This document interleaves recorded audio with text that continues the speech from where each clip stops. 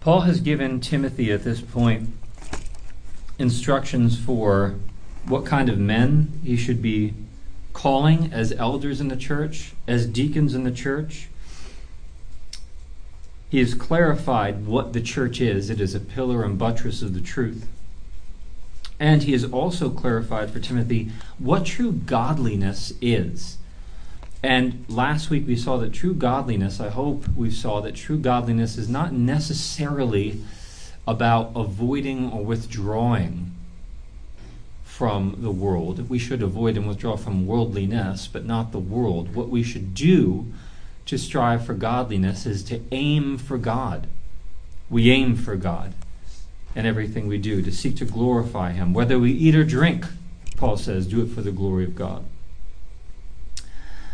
This week we're going to see Paul gives some personal commands to Timothy. Now don't forget, Timothy is young. He is not healthy, and he probably is shy, and yet he's placed in Ephesus to build this church there in the midst of false teaching and even hostile forces. So read with me as Paul gives standing orders to Timothy in verses 11 through 16 that really apply to every Christian life. Even though they're spoken to a spiritual leader of the church, they really do apply to every Christian life. The Apostle Paul writes in verse 11, "Command and teach these things. Let no one despise you for your youth, but set the believers an example in speech, in conduct, in love, in faith, in purity. Until I come, devote yourself to the public reading of Scripture, to exhortation, to teaching. Do not neglect the gift you have, which was given you by prophecy, when the council of elders laid their hands on you. Practice these things. Immerse yourself in them, so that all may see your progress. Keep a close watch on yourself and on the teaching. Persist in this, for by doing so you will save both yourself and your hearers." Amen. So in this passage, Paul is giving personal instructions to Timothy. He's encouraging him, and he's encouraging him to embrace his position of spiritual leadership at the church in Ephesus. That's, again, despite his shyness, despite his youth, and in the face of false teachers that Paul's already confronted. And when I look at this passage, I see a man being told to embrace spiritual leadership. That has obviously a first century context. Timothy is in Ephesus, and it's the first century, and he's building the church there. So obviously this has a context, but the content is timeless for all Christians, but especially spiritual leaders. God raises people up to become spiritual leaders in the home and in the church. So what first of all, that's what I want to get into us today. Spiritual leadership. Instructions for spiritual leadership. Now, I came across a great definition of what spiritual leadership is by John Piper. I believe it's a little booklet called Spiritual Leadership. It's online for free at Desiring God. He says, "I define spiritual leadership as knowing where God wants His people to be and taking the initiative to use God's methods to get them there in reliance on God's power." I think that's a great definition of spiritual leadership. Let me read that again.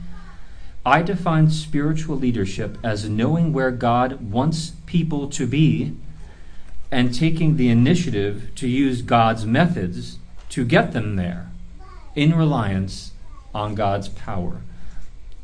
So who does that refer to? Who is a spiritual leader? Well, pastors are spiritual leaders in the church, most obviously. Future elders in this church are going to be spiritual leaders. Parents are spiritual leaders in their home, and especially fathers are spiritual leaders in the home. And so while this could be directed at pastors, and it is directed at future elders, and it can apply to parents, I want to speak especially to fathers as spiritual leaders in the home today. I want to treat this passage in 4 movements, and I see 4 directives for taking the reins as a spiritual leader. And that's what Paul is telling Timothy to do. Take the reins as a spiritual leader in the church at Ephesus. So, 4 directives for taking the reins as a spiritual leader, as a father, perhaps a future elder in the church. In verse 11, Paul says, command and teach these things. What things is he talking about? The things that he just said. Train for godliness. Exercise yourself for godliness. For to this end we toil and strive, because we have our hope set on the living God, who is the Savior of all people, especially those who believe. So, a life aimed at God. Command and teach those things. Aim your life at God for His glory, and we spoke about that last week. Command and teach these things, verse 12. Let no one despise you for your youth, but set the people an example in speech, in conduct, in love, in faith, and purity. As I said, scholars place Timothy somewhere in his late 20s to mid-30s. And he says, don't let anyone despise you for your youth. To despise someone for their youth would be to disregard them, to look down upon them, or to treat them with lower esteem because of their youth. And Paul says, don't let anyone do that. You've been placed here for a reason. So how is he not to let anyone despise him for his youth? Paul obviously does not say, take him by the shirt collar and say, now respect me, even though I'm youthful, or you must treat me that I am the authority in this church. Obviously, that's not the kind of pastor Paul is calling Timothy to be. He is to make up for his youth, not by exacting respect, but by modeling Christian maturity. In verse 12, verse 12, set the believers an example in speech and conduct and love and faith and purity. So he is to be a spiritual leader, not by commanding respect from everyone, but by modeling Christian maturity and letting the chips fall where they may. And being someone, therefore, worthy of being followed. Model what Christian holiness and Christ-likeness is, and be someone worthy of being followed. That's what Paul's telling Timothy. So if Timothy's going to be a leader, he needs to do so by modeling speech, how to talk like a mature Christian, how to conduct himself, how to behave as a mature Christian. Love, what self-sacrificial love looks like as a mature Christian. Faith, his trust in God, and his purity, being unstained from the world. All those are how he can model Christian maturity. So fathers, this really applies to us because we are spiritual leaders of our household. And as I look out, just as the women in this church model what a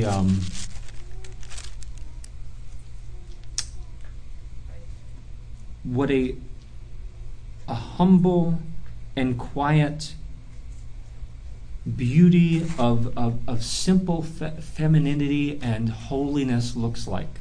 So I look at the men in this church, and I do see very good models of Christian maturity in the fathers today.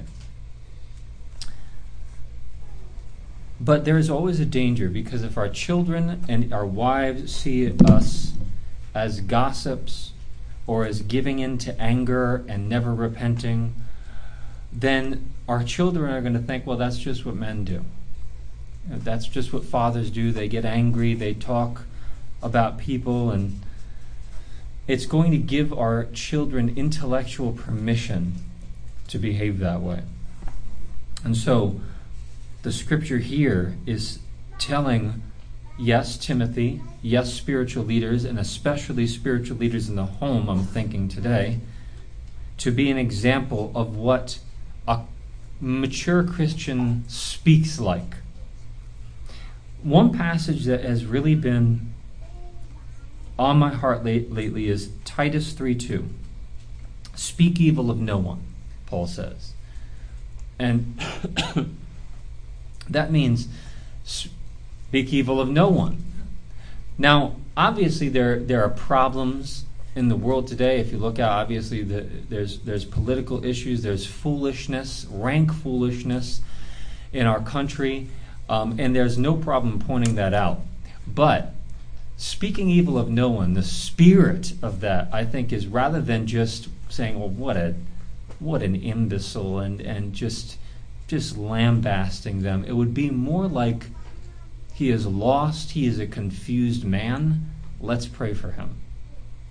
So it's maybe as a family, you model speech by saying, yes, this person, or these people, or these kinds of people are without hope and without God in the world. Let's pray for them right now.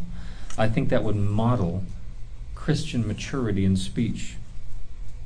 In conduct, I was just talking with somebody in a congregation this week.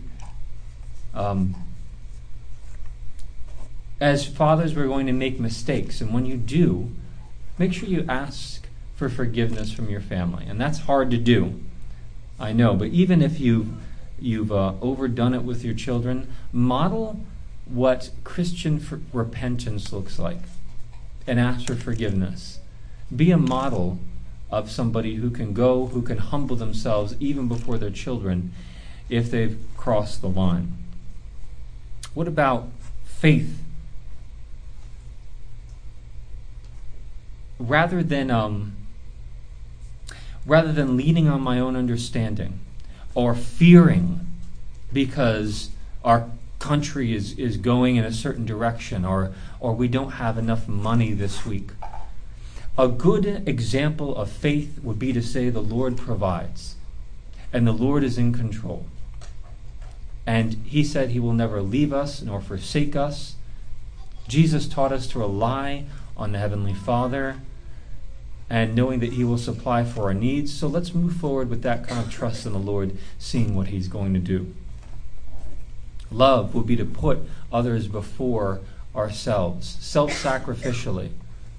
And purity. Purity is important because there's so many opportunities today for impurity to enter the household, especially through media and entertainment. And when you do that, especially in front of your children, it gives them permission to watch and to absorb themselves in those kinds of things. I have noticed that worldliness gives strength to the flesh, where holiness gives strength to things like faith and hope and love. So to become strong in spirit would be to sow towards spiritual things and to starve the flesh rather than feeding the flesh with worldliness. So, Timothy is to lead not by exacting or requiring respect. He's to lead by modeling what Christian maturity looks like. So, fathers, we need to lead with our life, but not just lead with our life because, yes, they're going to see us. And yes, we should model for them, but ultimately they should look past us to the Word. So while we lead with our life, we should also light the way with Scripture. That's the second directive I see in this passage. As you lead in your family, light the way with Scripture. Paul says, until I come, devote yourself to the public reading of Scripture, to exhortation, and to teaching.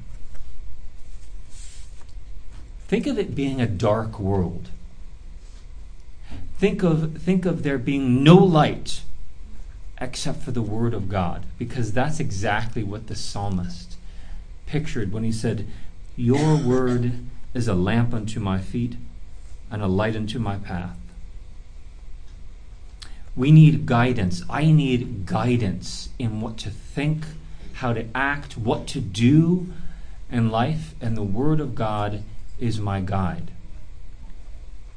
His Word is a lamp unto our feet and a light unto our path.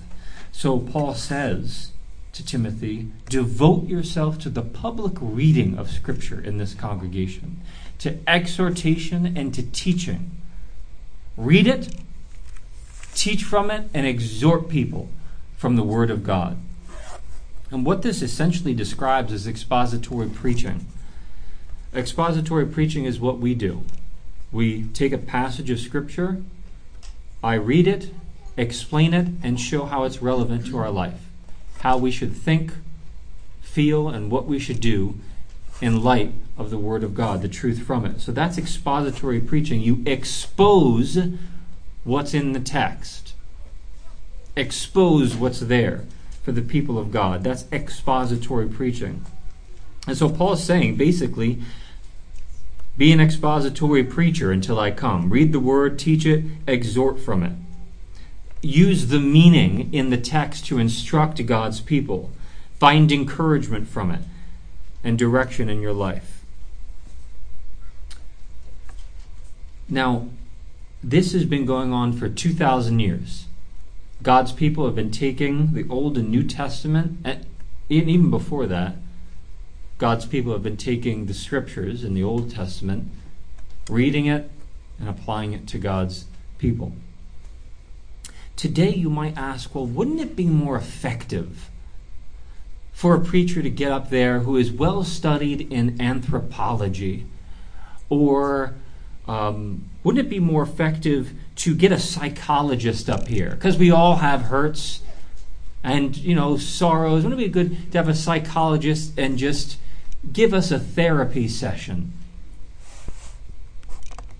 I was reading an article that answered this very kind of objection to the antiquity of preaching.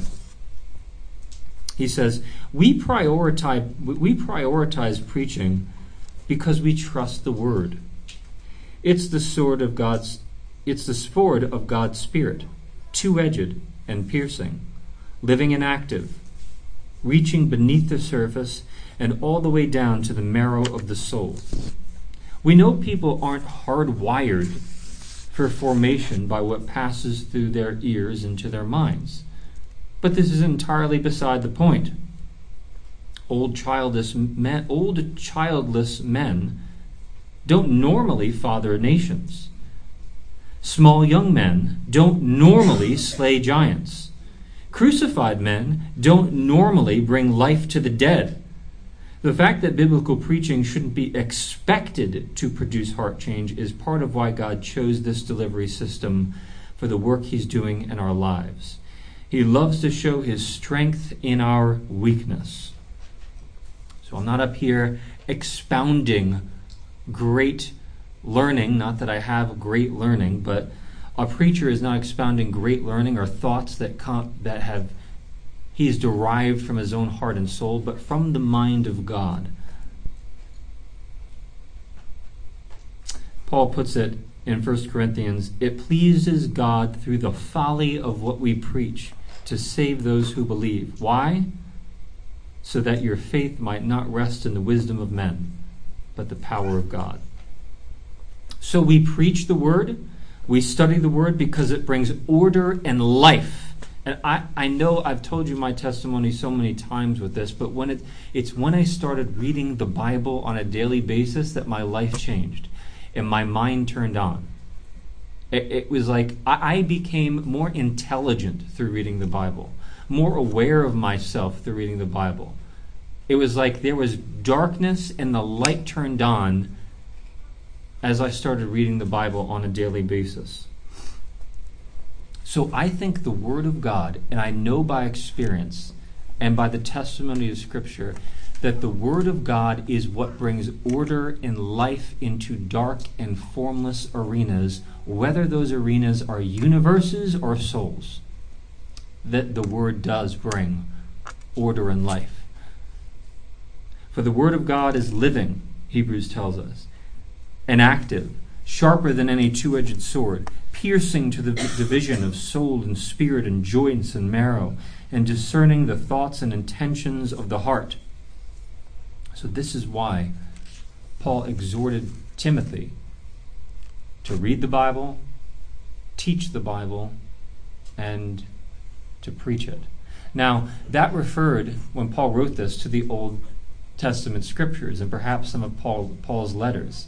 So what Timothy was to do is take the Old Testament scriptures and point to Christ from it. Just talking to Carl earlier. Christ, you could see Christ as the greater Moses who led us out of sin and death, the tyranny of sin and death, took us through the waters of God's judgment and is leading us to the promised land. And when Jesus on the road to Emmaus was talking to the disciples, he said, "O foolish of heart and slow to believe all that the scriptures had said, that the Christ must suffer." And then it says, and he opened to them in all the scriptures, the Psalms, the law and the prophets, the things concerning himself. So the Old Testament scriptures refer to Christ, and Timothy was to preach Christ from the Old Testament scriptures and to encourage God's people to live holy lives from it. So fathers, the scripture is a light to our feet, a lamp to our path. So I would encourage you, as I've done before, and I know many of you do, to family discipleship, a regular pattern of family discipleship. What that looks like in your home would be to take the Bible, to read it, to teach the truth from it, and to exhort from it. Just like I do here, just like God's people have done throughout the ages. This is for the children to grow in their understanding and their appreciation for God through the scriptures. So what this looks like in my house, it's not overly formal, but we sit down, they're on the couch, and I read the Bible to them, ask and answer questions, and maybe it'll last 10, 15 minutes. That's all you need to do to devote yourself to family worship, family discipleship. Take your children for 10, 15 minutes, read the Bible, ask and answer questions, teach them the truth from it, exhort them from it, and close the Bible and pray. The children are not going to sit there like perfect angels.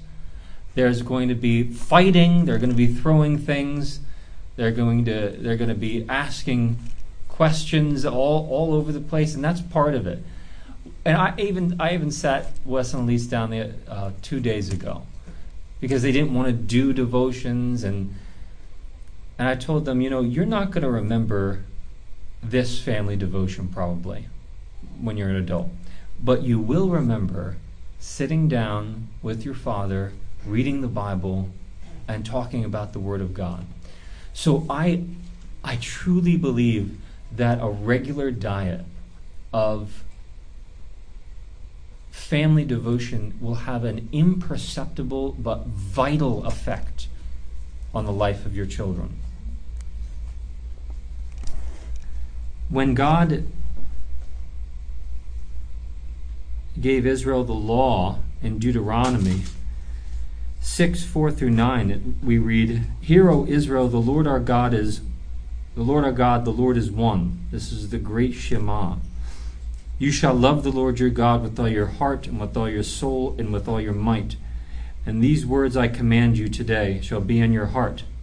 You shall teach them diligently to your children, and talk of them when you sit down in your house, and when you walk by the way, and when you lie down, and when you rise. You shall bind them as a sign on your hands, and they shall be as frontlets between your eyes, and you shall write them on the doorposts of your house and on your gates. So what this passage was instructing Israel to do was to take God's truth, his words, and make it part of yourself.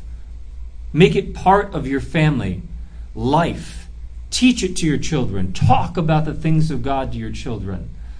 Even simple things. You know, when we shoot a deer, me and Wesley, I come down, we pray and thank God for the life of the deer, the food that it's going to be to our family. Sanctify the moments and teach your children to see everything as a good gift from the Lord, or as a trial or a test the Lord has allowed you to go through. View everything in light of God's word and teach your children to do the same. And I believe it's going to have a profound impact on their life. Third directive Paul gives Timothy is to immerse himself in what God has entrusted to him. In verse 14 he says, "Do not neglect the gift that you have, which was given to you by prophecy when the council of elders laid their hands on you. Practice these things. Immerse yourself in them so that all may see your progress." So what is the gift? The first question is, what is the gift that was given to Timothy through the laying on of hands? There are two views. Number one, this could be a bestowal of some divine abilities that was given to Timothy through the laying on of hands, sort of an imparting of a divine power.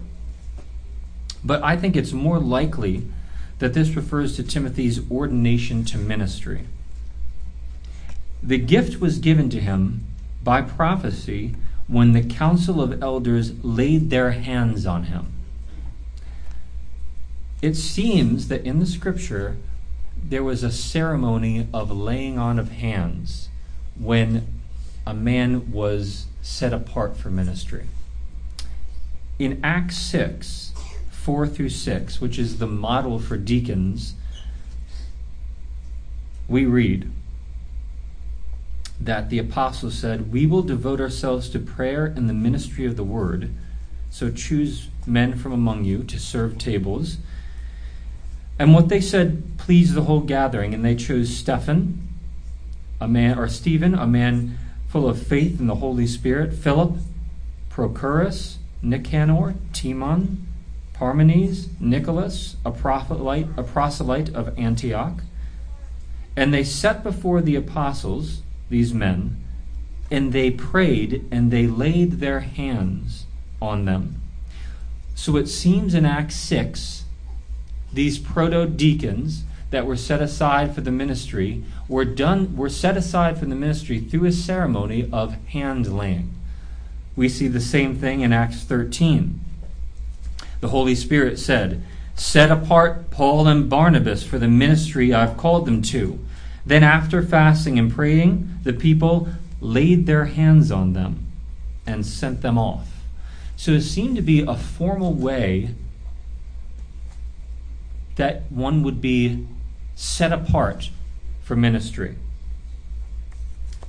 If you go to 1 Timothy 5:22, Paul instructs Timothy, "Do not be hasty in the laying on of hands." Now, what might that be referring to? Don't be hasty in ordaining an elder in the church. Don't be hasty in this. Do it, but be careful when you lay your hands on somebody and set them apart for ministry. So, it seems that the gift given to Timothy was the ministry itself. And prophecy and the laying on of hands seems to refer to that ceremony where they would set apart someone for the ministry God has called them to. And a council of elders would come and lay their hands on them and prophesy, that is, preach a charge for them to take control of the ministry. This is exactly how I was ordained. When I was ordained at Valley Bible Baptist Church, I don't know if you remember Carl and Ingrid, there were ministers, elders that gathered around me, prayed over me, laid their hands on me, and a charge was preached to me to preach the word and to shepherd the flock among me. And so I believe what Paul is talking about is, don't neglect the ministry that was given to you when the council of elders laid their hands on you and officially set you apart for the ministry at Ephesus. And Paul says in verse 15, practice these things, immerse yourself in them so that all may see your progress. So Timothy, don't be passive in ministry. Immerse yourself in the Word of God. Immerse yourself in prayer. Practice these things. This isn't a side gig, Timothy. Be completely all in so that all may see your progress. Be consumed with ministry, Paul told Timothy. Cultivate the ability to understand God's word, to teach it, to preach it, to disciple. Get to know and seek the Lord. Ministers need and should be absorbed and consumed with the work. I'm not saying in an unhealthy, obsessive way. But just as the apostles devoted themselves to prayer and the ministry of the word, so elders should be devoted to the work. Because that's what God has entrusted to them.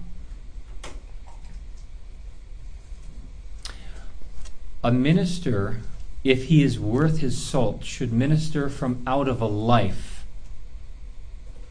They shouldn't just minister from out of an opportunity, but out of a life truly consumed with the things of God. Their mind should be bathed in the Scripture, theology, holiness, discipline, the church. There's a great, I think this is a Scottish proverb, exhorting ministers to be the kind of man who's so absorbed in Scripture that you have something to say when you get to the pulpit, that it's come pouring out of you. It says, the proverb is, don't let the pulpit drive you to the word, let the word drive you to the pulpit. I like that. Don't let the fact that you have to preach on Sunday drive you to the word. Let the word be the thing that sparks within you a fire and drives you to the pulpit. Or whatever your ministry is, whatever opportunity you are given. I love the fact that I asked Mark Zumbo to do a 5-minute devotional. He had 4 pages of notes. I love that. That's a great example of not letting the word drive you to the pulpit, or not letting the pulpit drive you to the word, but the word drive you to the pulpit. So, be immersed in what God has assigned to you. And what has God assigned to you? Obviously, He has not assigned everyone the pulpit or ministry or the pastorate, but He has assigned to you a household. You are either a father or a mother, a husband or a wife, if you're a spiritual leader. And be therefore immersed in what God has given you. How would you do this? I suggest reading good books. For example, if you're a father, read good books on parenting, family discipleship, being a good husband, a holy, faithful husband to your wife. Nydia does this very well. She listens to parenting podcasts. She reads parenting books, and and books about a godly wife. That's a great example of immersing yourself in what you are.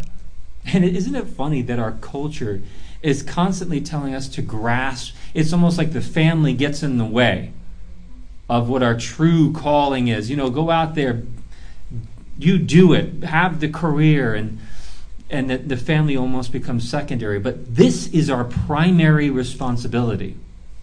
If you are a father, your fathering is what God has entrusted to you primarily. So be fully consumed and immersed in being a father in your household. This is your responsibility. This is the garden God has given you to cultivate, first and foremost.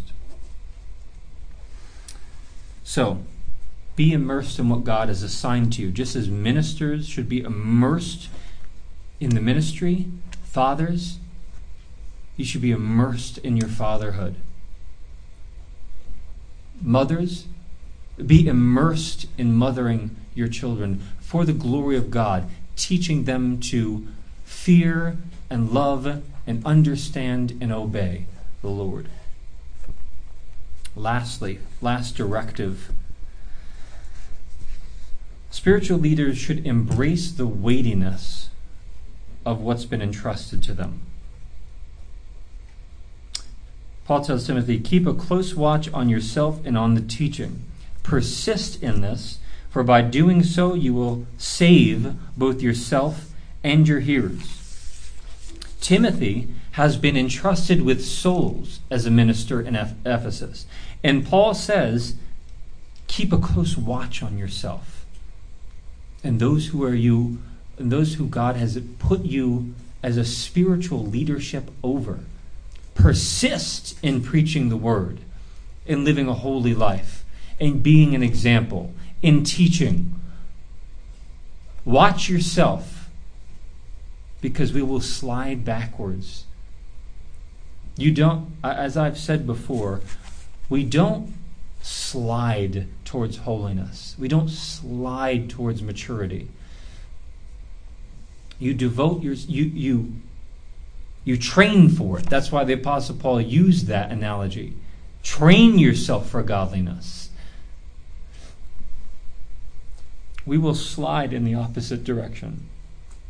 And very often, you will feel, fathers, your flesh getting the best of you. Passivity growing in your heart. Spiritual things becoming less vibrant to your soul. Don't just sit there and say, well, that's too bad. I don't feel zealous anymore. No, strengthen your weak knees and make straight the path for your feet. Serve with the strength that the Lord supplies, the Apostle Paul writes elsewhere. So this is the time when you feel your flesh starting to pull you in the opposite direction. You pull back with the strength that God supplies. So, there is a spiritual weightiness to being a spiritual leader. And understand that weightiness. For Timothy, he was entrusted with souls in the congregation. Fathers, you are entrusted with a wife and children. And in God's sovereign wisdom and economy, He has made you instrumental in the salvation and sanctification of your children. Just as He makes ministers instrumental in the salvation and perseverance of a congregation, He does so with fathers in relation to their children. So, as I read the Bible, I see that God places spiritual leaders in very weighty positions. And sometimes we don't see fatherhood as a spiritual, weighty calling, but it is. God's ministers always have a spiritual, weighty calling. Ezekiel is one of those. Ezekiel 33, 7 through 18. I think it's 33. when God called Ezekiel to be a prophet, listen to the weightiness of the calling of Ezekiel. He says, "Son of man, I have made you a watchman for the house of Israel. Whenever you hear a word from my mouth, you shall give them warning from me. If I say to the wicked, you shall surely die, and you give them no warning, nor speak to warn the wicked from his wicked way, in order to save his life, that that wicked person die in his iniquity, his blood I will require at your hands." That is a spiritual, weighty position to have. That the Lord would speak to you directly, and that you are entrusted with the speech of God to give it to other men. And if you don't do that, his blood I will require at your hands. That is spiritual weight. And the reason prophets had such weight upon them is because God was speaking to them directly. With great power comes great responsibility. It is true. For ministers, they are not prophets necessarily, but they have a very weighty task, and I do feel that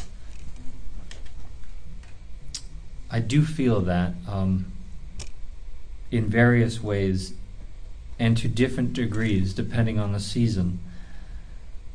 But Hebrews says in Hebrews 13:17, "Obey your leaders and submit to them, for they are keeping watch over your souls as those who will give an account."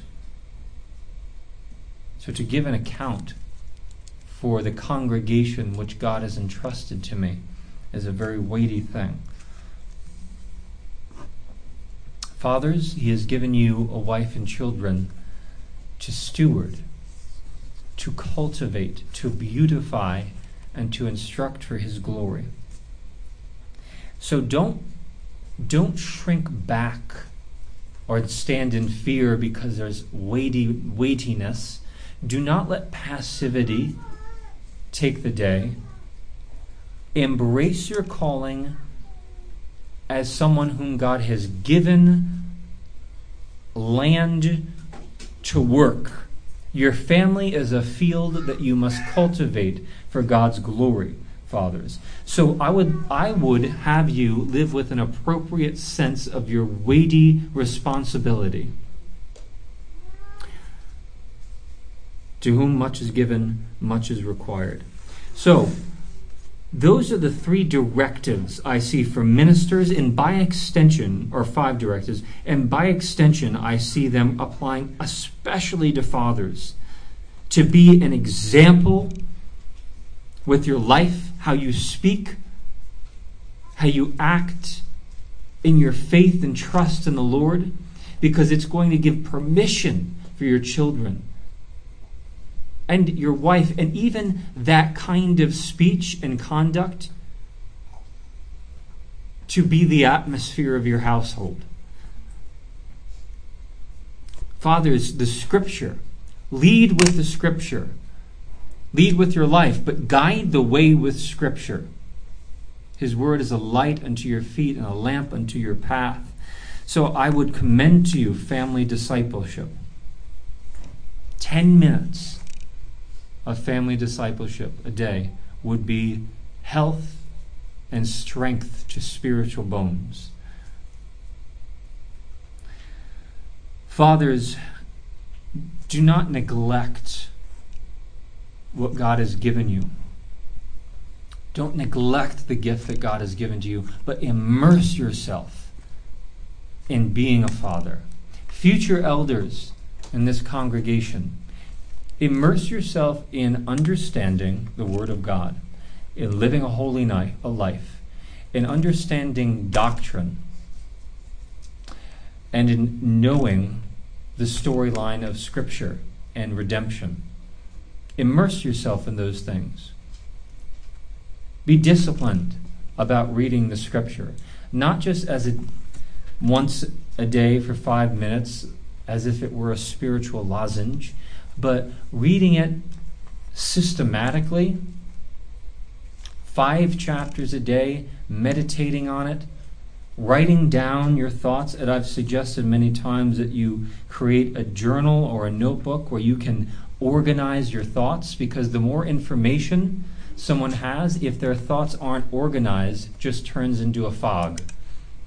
But if you organize your thoughts, it becomes denser and more sharp. So don't neglect the gift or the responsibility that's been given to you, or that you would like to assume. Practice these things. Immerse yourself in them. Finally, understand the weightiness of what God has entrusted to you. Steward what God has entrusted to you. If He's given you a family, those are souls that you have an influence on for eternity. That is a spiritual weighty thing. Don't shrink back because of the weight. Serve with the strength that God supplies, with confidence. And if you are anxious, cast your anxieties on Him. Much stronger shoulders than yours, because He cares for you. And He is a very present help in time of need. So I would encourage you, fathers, to cultivate the garden God has given you. It's as if it's dirt and God says, here, I've given you a plot of land. Make this beautiful for my glory. And when I return, there will be a crown of righteousness laid up. There's an old song, I'll close with this. There's an old song that I always think about because the words are just good. The old song says, I think it's from the 80s.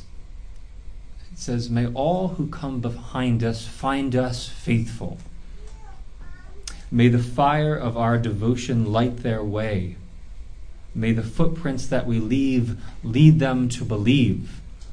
And the lives that we live inspire them to obey. May all who come behind us find us faithful. Amen. And not just us faithful, but looking unto Jesus, who for the joy that was set before Him endured the cross, despising the shame. Let's look unto Jesus, the author and finisher of our faith. Light the way to Him with Scripture.